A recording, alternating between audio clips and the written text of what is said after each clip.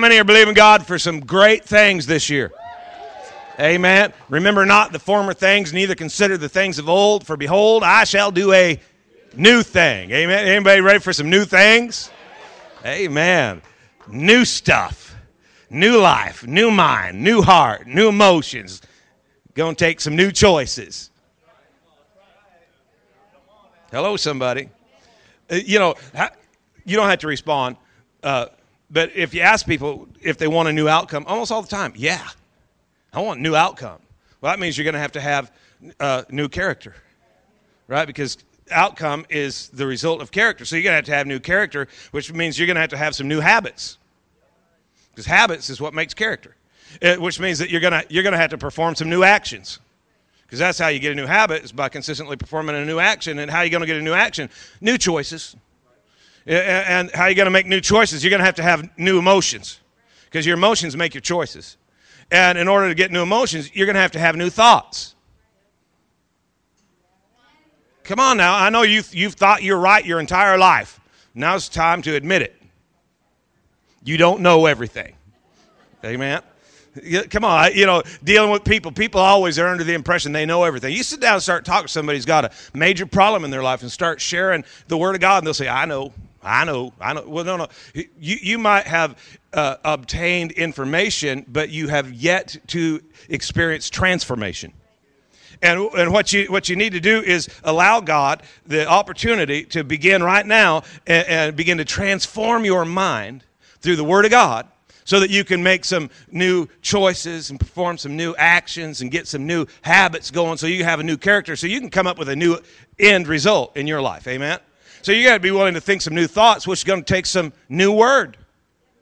You're going to have to open up and receive stuff that you've kind of rejected in the past. I got to tell you, even in my life, I've been in church and in the Word of God. I love the Word of God.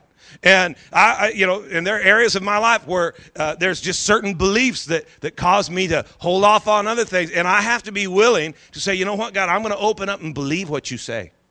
I'm going to embrace your word with a new appetite, a new hunger, a new desire, a new passion. Because I want something new, not only in my life, but in the lives of those around me. Hello, somebody. If you, I got a challenge for you. If you'll give us this year, I want you to take the year and apply it to believe in God for some new things in your life. A year, not 30 minutes. The other day we were going down the aisle doing some shopping in Tulsa, looking for some popcorn to microwave because we didn't have time to pop it. We want to microwave it. But in the search, I noticed that these Pop-Tarts, and and the fast was coming up, and I'm looking at everything. And now I'm looking at these Pop-Tarts, and on the package of the Pop-Tart, it had microwave instructions. And I'm thinking, dude, if you are in such a hurry you can't wait for the toaster, come on. I need my Pop-Tart. We might be trying to get stuff too quick. This society that we're in and the culture that we're involved in is trying to pull stuff at such a rapid pace. I'm going to challenge you to give God a year. Matter of fact, I'll make this deal with you. If you give God a year and you just go all in this year for God, I'm going to do it all. Everything the Word of God says to do, that's what I'm going to do. I'm going to live it. I'm going to study it. I'm going to apply it. And at the end of the year, if your life is not radically better, I'll leave the church with you and we'll go find a new church. Well, because obviously it ain't working. But the reality is that if you apply it to your life and go for it, I got news for you. You're going to experience some new things in your life. Amen. Look at your neighbor and tell them you could use some new. Go ahead and tell them, it doesn't matter. Well, this time of year everybody's setting resolutions, and they actually say that it's like 70-some% of resolutions are broken by February 14th. Some of you guys, you said New Year's resolution, and you broke it already. And what is this? This is like the 5th or something. Resolutions don't always work. Matter of fact, because of the low success rate of resolutions, a lot of people actually have kind of lowered their expectation for 2014. Because, well, I've tried that before. Some of the failed resolutions, we all have failed resolutions, don't we? 2012, I'm going to go to the gym 5 times a week. 2013, I'm going to go to the gym 3 times a week. 2014, I'm going to drive by the gym every now and then, make sure it's still there. Because we tried stuff, and it didn't work. 2012, I'm going to pay off my bank loan. 2013, I'm going to pay off all my loans because I went from loan to loans. 2014, I'm just going to be out of the country by the end of the year. And, trying to find a resolution that you can make. The problem is that you don't need a resolution. You need a revolution. You need to embrace something that causes you to change on the inside and not try to just come up with some behavioral changes on the outside. The reality is that God said, well, think about it, in Revelations 21:5, Jesus was seated on the throne, and he said, I'm making everything new. Everything new. Everything new. Here's something we need to embrace. If any man, 2 Corinthians 5:17, if any man be in Christ, he is new. That old stuff's gone, and all things have become new. If anybody's in Christ, if you're a Christian, have you thought about that statement? If you become a Christian, blank, and fill in the blank. And what do people fill the blank in with? Well, if you become a Christian, you go to church. Is that it? If you become a Christian, you get baptized. If you become a Christian, you stop smoking. No, if you become a Christian, you're brand new. You're brand new. Obviously, there's going to be some behavioral changes in your life, but the newness is on the inside. And you're thinking, I need a new relationship. It's that problem is not a relational problem. That's a spiritual problem. Well, I got financial problem. No, you have a spiritual problem. I've got health problem. No, you have a spiritual problem. And see, what we do is we try to produce new results, but we don't become new on the inside. And what God is wanting us to do is to embrace the gospel. It's a new gospel. Come on, somebody. He's not trying to improve the old you. Man, it got quiet right there, didn't it? New and improved, that's a marketing trick. If something's improved, it ain't new. God's not trying to improve your life. He wants to give you new life. I think that's where a lot of believers make this huge mistake is that they think eternal life starts when you're dead. Eternal life starts when you're born again. You get God life and access to it. Well, where's it at? Well, you got to live it from the inside out. And you got to get this new thing on the inside of you. Your endeavor is not to turn over a new leaf, but it is to actually live a new life. And if you start living a new life, you'll end up with a new body, with new relationships, with new money, with a new you. Look at somebody, say, happy new you. We're going to be new, somebody. And over the course of the year, we're going to systematically bring stuff to you that'll enable you to just take one step at a time and just let's just do this week. Let's do this, okay? And let's work on this and let's apply this stuff. And then when you get to week 2, we're going to add something new. And don't quit what you got in week 1. Just keep that going. But now add week 2. By the end of the year, let me tell you what's going to happen. You're going to have insane victory in every realm of your life. Every realm of your life. Aren't you ready for some new freedom? Aren't you ready for like a new attitude? People sitting next to you are hoping you get one. Hallelujah. They're praying right now in the Holy Ghost. Are you worshiping intimately? Are you feeding daily?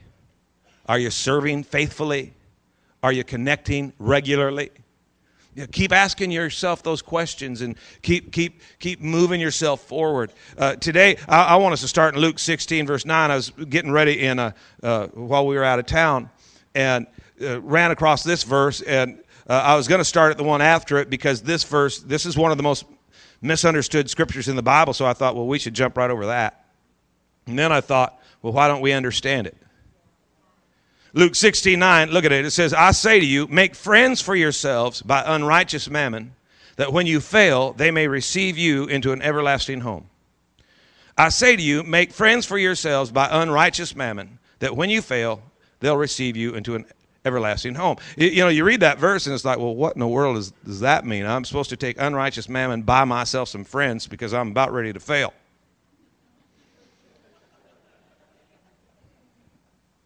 Well, that's what it says, kind of. He's saying here, make friends for yourselves by unrighteous mammon.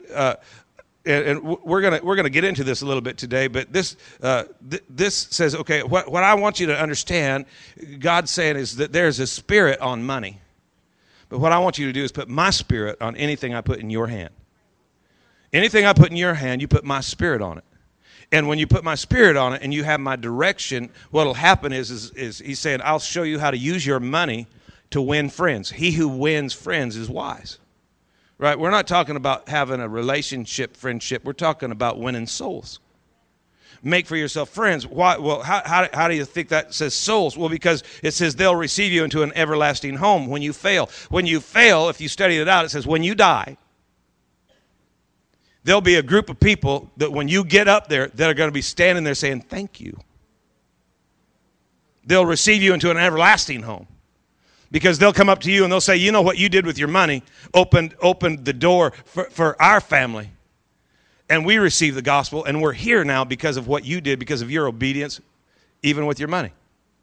See, what I think we need to have as we launch into the new year is that we need to have a new commitment to how we're going to handle everything God puts in our hand. That what he puts in our hand, we're going to put his spirit on anything that comes in our hand.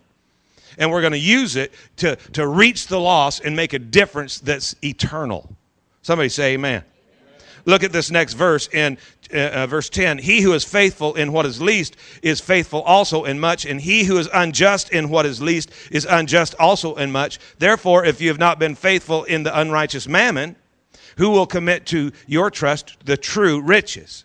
And if you have not been faithful in what is another man's, who will give you what is your own? No servant can serve two masters. No servant can serve two masters. For either he will hate the one and love the other, or else he will be loyal to the one and despise the other. You cannot serve God and mammon.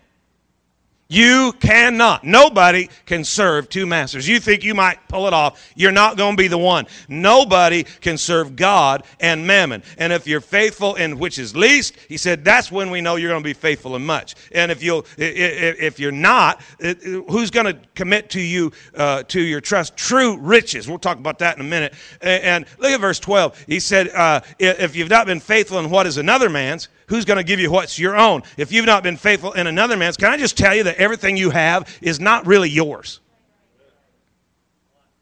Come on, that's kind of a weak response. If you are in Christ, you are new. Now, here's a new mindset that you have to embrace, that everything that I have belongs to God. Oh, this is going to be fun today, I can tell.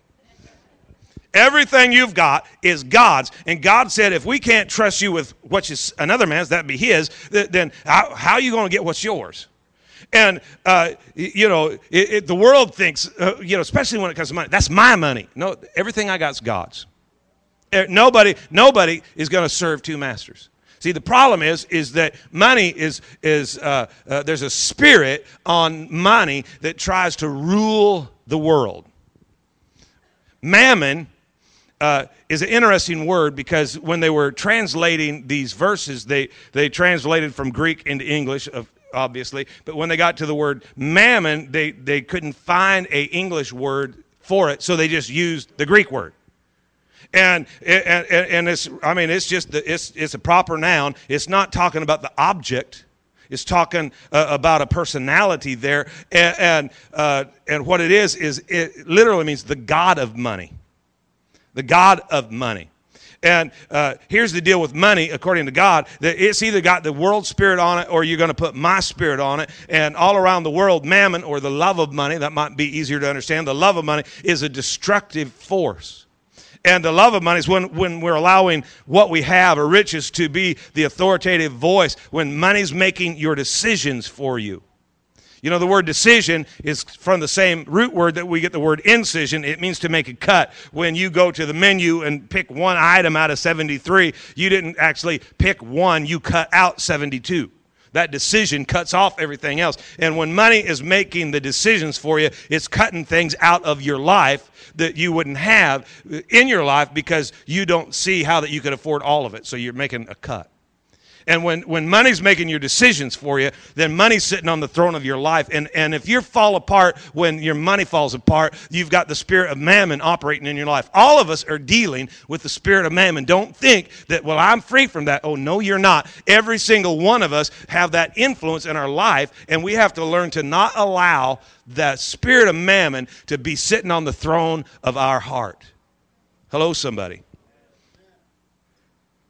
You know, we end up making an allegiance to the wrong things. You know, just think about it. The return of Christ, guys, is close. You know, how many know we're not really living in the end times? We're living in the end of the end times. And the spirit of mammon is the powerful force that will bring the Antichrist to the forefront. Because, well, think about it. Your allegiance switches to the Antichrist because without that allegiance change, you can't buy anything, you can't sell anything. It's the spirit of mammon. And the fear that the spirit of mammon projects is to cause you to allow mammon to take the place of God in your life. There's a book, it's an interesting read. It's called The Day America Told the Truth.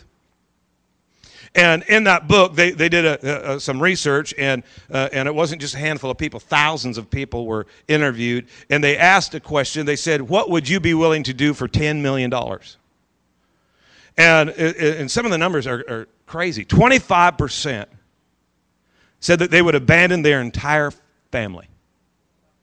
$10 million. See ya. Wouldn't want to be ya. Isn't that crazy? You hear about the lady that won the lottery, and she got so excited. She didn't tell anybody at first. She went down to make sure it was real, and they gave her money. She got her check, and she was so excited. And she called the house, and she said, hey, I just won the lottery. Pack your bags, baby. And he said, really? How should I pack? What kind of a climate should I be thinking about? And she said, I don't care as long as you're out of the house by the time I get home. 25% of Americans would abandon their entire family for the 10 million bucks. 23% said that they would become a prostitute for a minimum of 1 week. 10 million bucks. 16% said that they were willing to give up their American citizenship. Some of you guys are sitting there thinking that's not a bad deal. 10% would withhold testimony and allow a murderer to go free. 7% said that they would actually kill a complete stranger. And I think the worst number, really, 3% of Americans in the study said that they would put their children up for adoption. I know people who would do it right now for free, but I'm just saying that, you know, that mindset, that's the condition of our country, and that's the spirit operating over our nation right now. You think about our financial situation as a nation and the mess that we're in financially, and it doesn't make sense. There is not a solution to our nation's financial dilemma if all we're going to do is make behavioral changes. It is not a financial issue. It's a spiritual issue. And until we deal with it, it's an issue about beliefs. You know what? We don't need more stuff. We need more God. Come on, somebody. And what happens is mammon attempts to make promises to you that only God can fulfill. And believers are impacted by the lies of the spirit of mammon just like everybody else. Matter of fact, there's three lies I want to talk about real quick. Three lies that the spirit of mammon makes, and the first one has to do with security. If you serve me, I'll give you security in the security that you desire. Think about it. We even call some of our investments securities. Mammon says, you want peace of mind? You want your future secured? Come on, give me your money. We'll come after money and you'll have a future. Proverbs 11:28 says, those who trust in their riches will fall, but the righteous will thrive like a green leaf. You know, what do we do then if we're looking for security? Well, we get our hearts right. And we go to God because security comes from God and God alone. Isaiah 32:18, my people shall dwell in a peaceful habitation, a secure dwelling, a quiet resting place. You got to go to God. You know, you can't allow yourself to fall apart when money stuff's falling apart. You got to realize that, you know what, my confidence is in God. And I'm not trying to use it as condemnation. I just think it's an indicator that we need to understand when we've shifted our allegiance. When you're in a position, you don't obey God because it'll cost too much. You're obeying the wrong voice. Come on, don't get too quiet. It'll just make me preach it harder. Hebrews 13:5-6. Let your character, your moral disposition be free from the love of money, including greed, lust, craving for earthly possessions. Be satisfied with your present circumstances and with what you have. Be satisfied with what you have. For God himself said, I will not in any way fail or give you up nor leave you without support. God said, I will not in any way fail you. I will not in any way give you up. I will not in any way leave you without support. Look at it. I will not in any degree leave you helpless, nor forsake you, nor let you down, or relax my hold on you. Assuredly not. I will not leave you helpless. Come on, get your security there. I will not release my hold on you. But you got this lying devil that's telling you that your security is going to be found in how much money you got. No, it isn't. Come on, you need to embrace this thought. If you're really going to be the new you, you have to be able to trust God and say, you know what? I have confidence in him. Look at verse 6. We take comfort and we are encouraged and we confidently and boldly say, the Lord is my helper. I will not be seized with alarm. I will not fear. I want you to say that with me. I will not fear. Say it loud. I will not fear. You know, you got to, if you can get free from the love of money, God said, you know what, I'll never forsake you. Never. And then you'll be able to say with confidence, I'm not afraid. I'm not afraid. My hope is not in the world's economy. That stuff is all over the place. But my confidence is in God. Look at Isaiah 60. Arise from the depression in which circumstances has kept you. Rise to a new life. Come on. In other words, to have the new life, you got to get out from under the pressure of circumstances and situations. And you need to arise. That means change your perspective. You need to you need to see life differently than you've ever seen it before in order to rise to that new life. And shine, be radiant with the glory of the Lord, for your light has come. The glory of the Lord is risen upon you. Darkness is going to cover the earth, dense darkness, all people, but the Lord will rise on you. His glory will be seen on you. Come on. We can be a people who live totally unaffected by the world's economic structure. You know, well, what about, depression? We don't participate in it. Hello? What about recession? We don't participate in that. The word recession just simply means a response to a given report. Why in the world would we respond to the world's given report when we've just read God's given report? God's report is, I will never leave you. I will never, never, never forsake you. I will never, never, never leave you on your own. You're not on your own. You got help. The Lord is my helper. The second lie has to do with identity, and the spirit of mammon will tell you that if you come after that, if you go after money, that you'll have identity. If you get enough money, you'll be somebody. If you can just collect enough cash. Think about it. We go out and buy stuff that we don't need with money that we ain't got to impress people we don't like. Trying to impress ourself. Well, you're supposed to crucify yourself. I want to comfort myself. That's a sin. You go to the Holy Spirit for comfort. It's an addiction to money. And not just spending it or gambling it. Some of us have an addiction to collecting it. God says, I want to break that off of your life. Luke 12 says, don't be greedy for what you don't have. Life isn't measured by how much you own.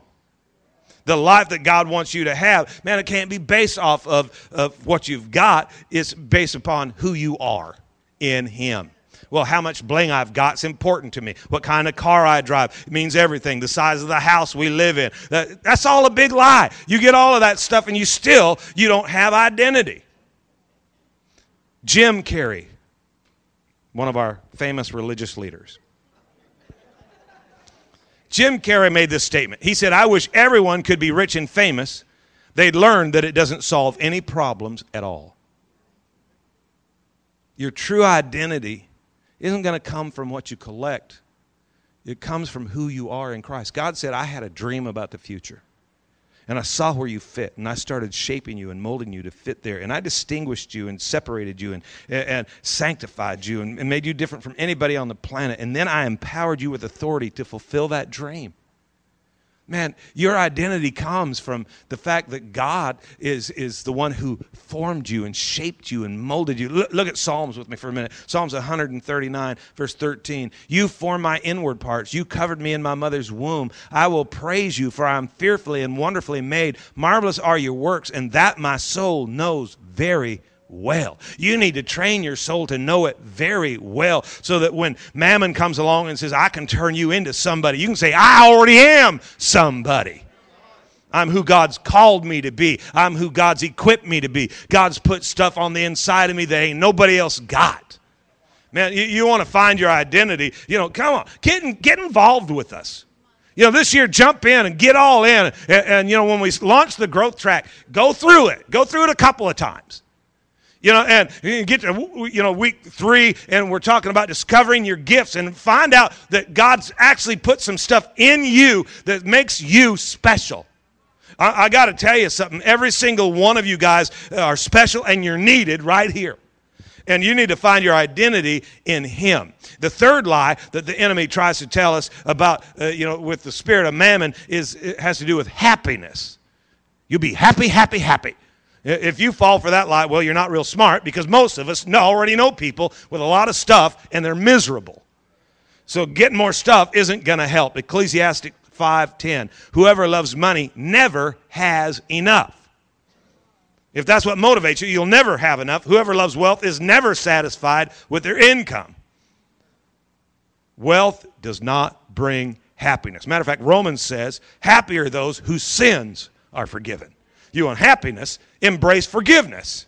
I know a lot of people trying to get out of debt, but you ought to be, before you get debt-free, why don't you get guilt-free? Now, we want you debt-free, and the truth is that God wants you debt-free, but you need to be guilt-free. I'd rather be guilt-free than debt-free. Come on, somebody. Go for it. Make your money, make it work for you, but make sure you have God's Spirit on it first. God wants us to prosper. He wants your cup running over. But He wants you to use your money for kingdom purposes. He doesn't want you living in poverty. He wants to empower your money through intentionality. He wants you to understand that there's a purpose, and everything He's doing has a purpose. And when He entrusts you, if you'll do it His way, well, guess what? We already read it. He can entrust you with more. And it won't be long until you have the ability to tap into some true riches.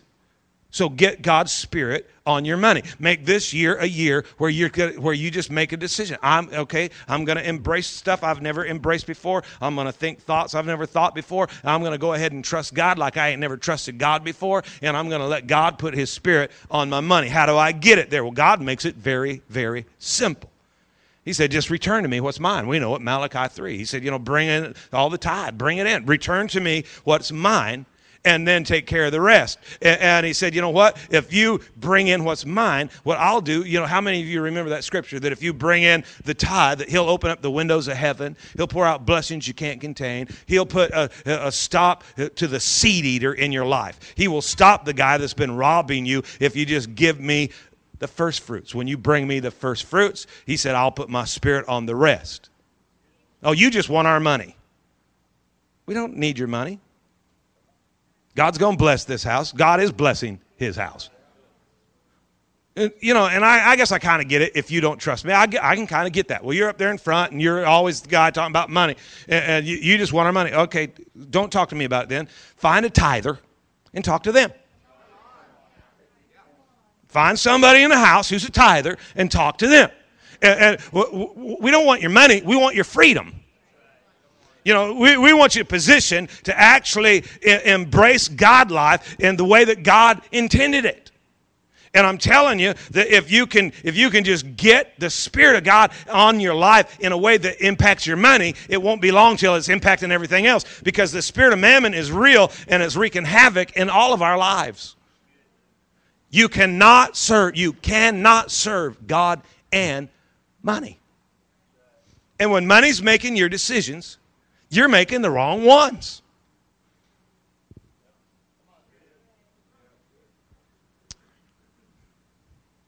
I hope you're embracing this and not just praying that I quit.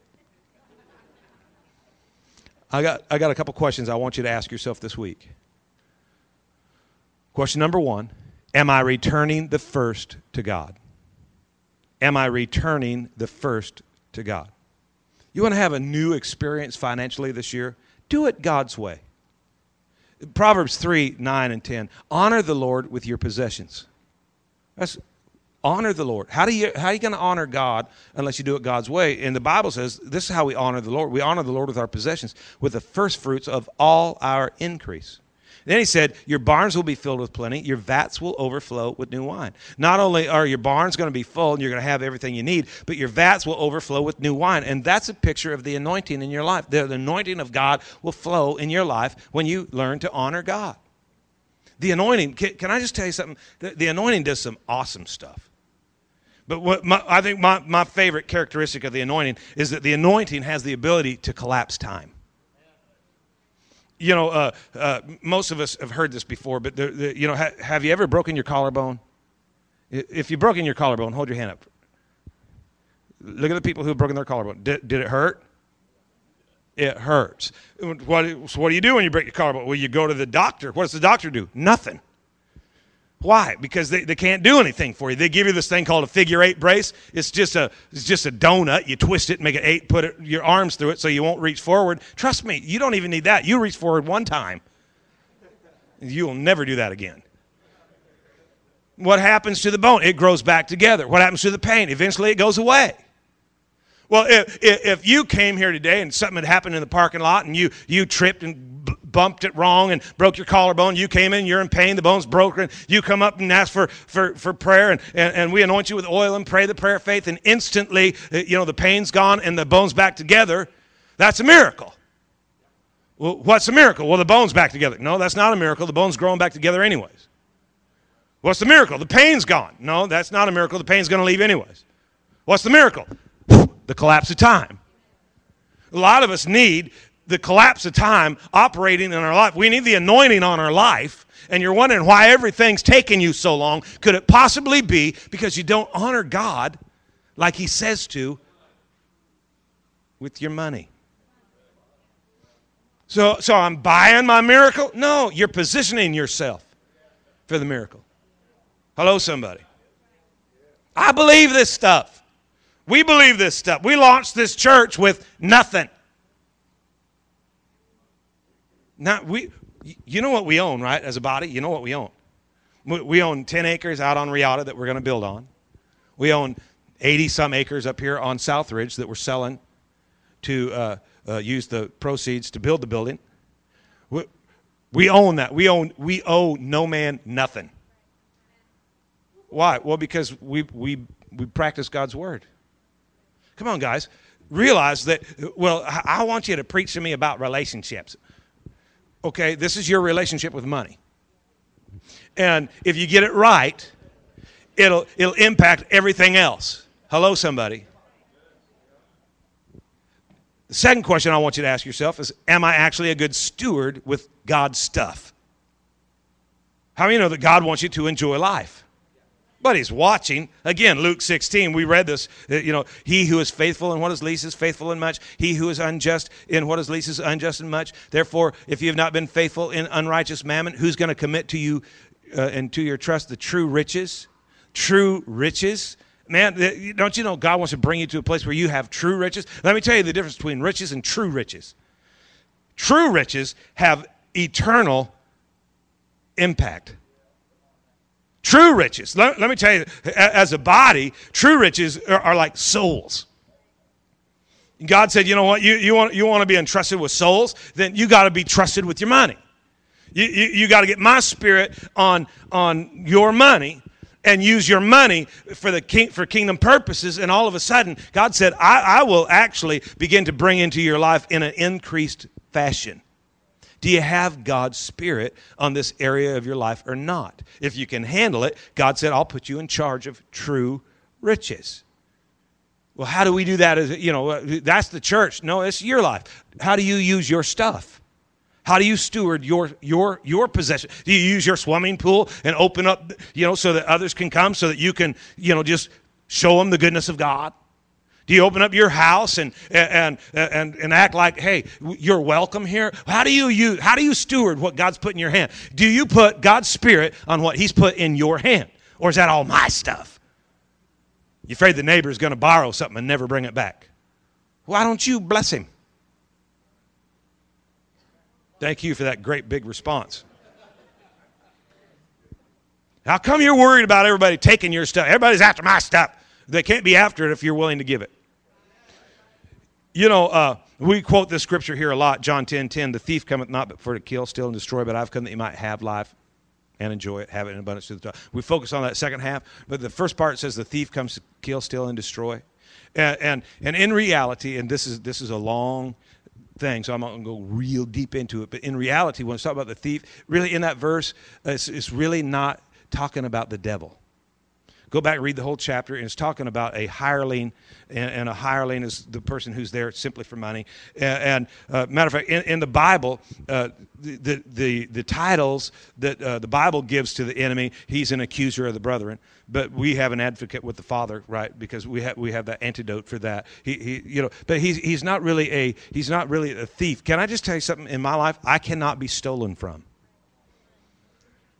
Because the title you give to a thing gives the power. The title determines the power or the authority that thing has in your life. I cannot be stolen from.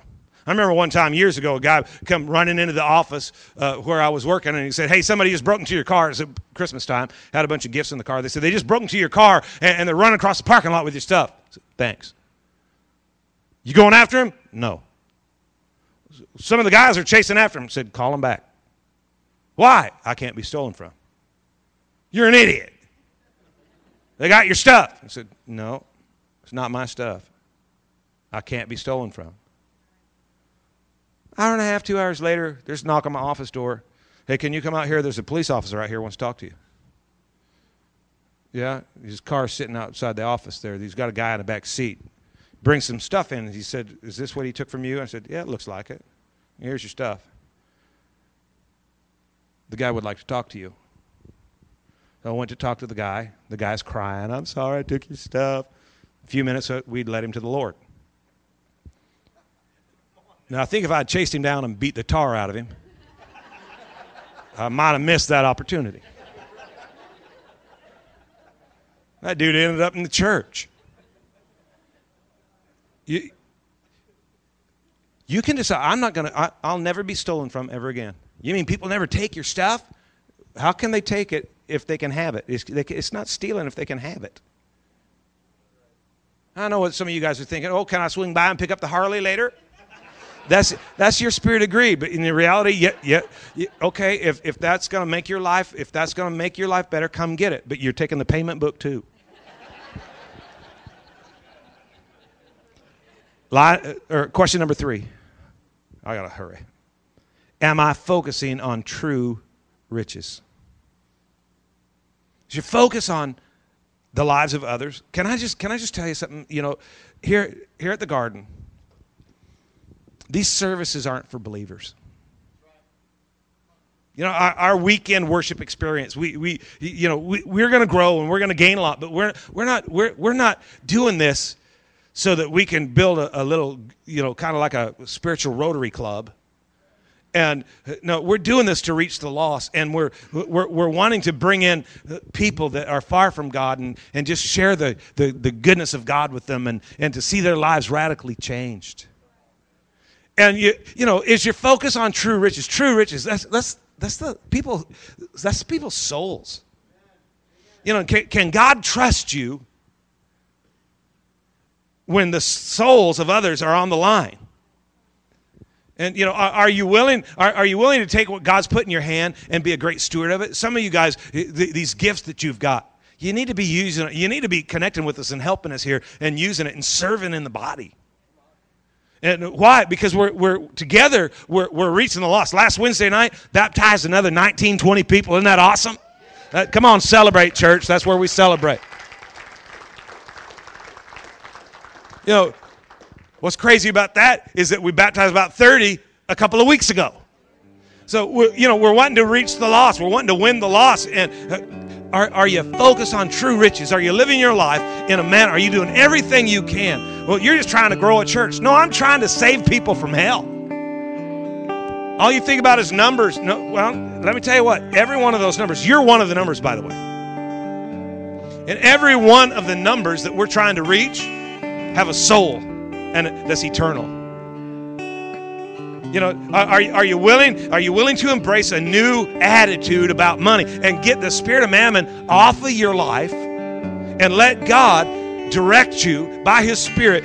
Trust me, your life will be more enriched, more blessed than it's ever been before. But if there's an opportunity to take what God's put in our hand and use it for a kingdom purpose, I think we're obligated to just say, hey, well, I really need to pray about it. You don't have to pray about obedience. Well, we're really trying, we can't afford to do this. That's because the spirit of mammon's made all these decisions for us. We need to kick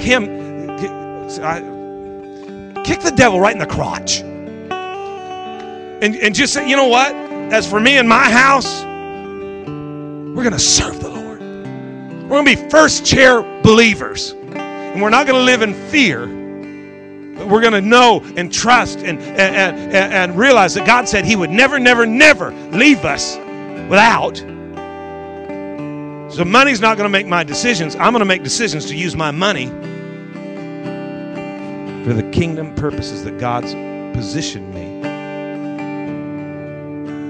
I think as we embrace a new year and believe God for new things, I think it has to start here. Hello, somebody. I just think it has to start here. God's got a new life for you. You might be here today and you might be so far from God. You're just thinking, how in the world do I apply this to my life? Well, it starts by getting right with God. It starts by embracing the new life that God offers you. Matter of fact, I want you to close your book and bow your head. And if you're in this room,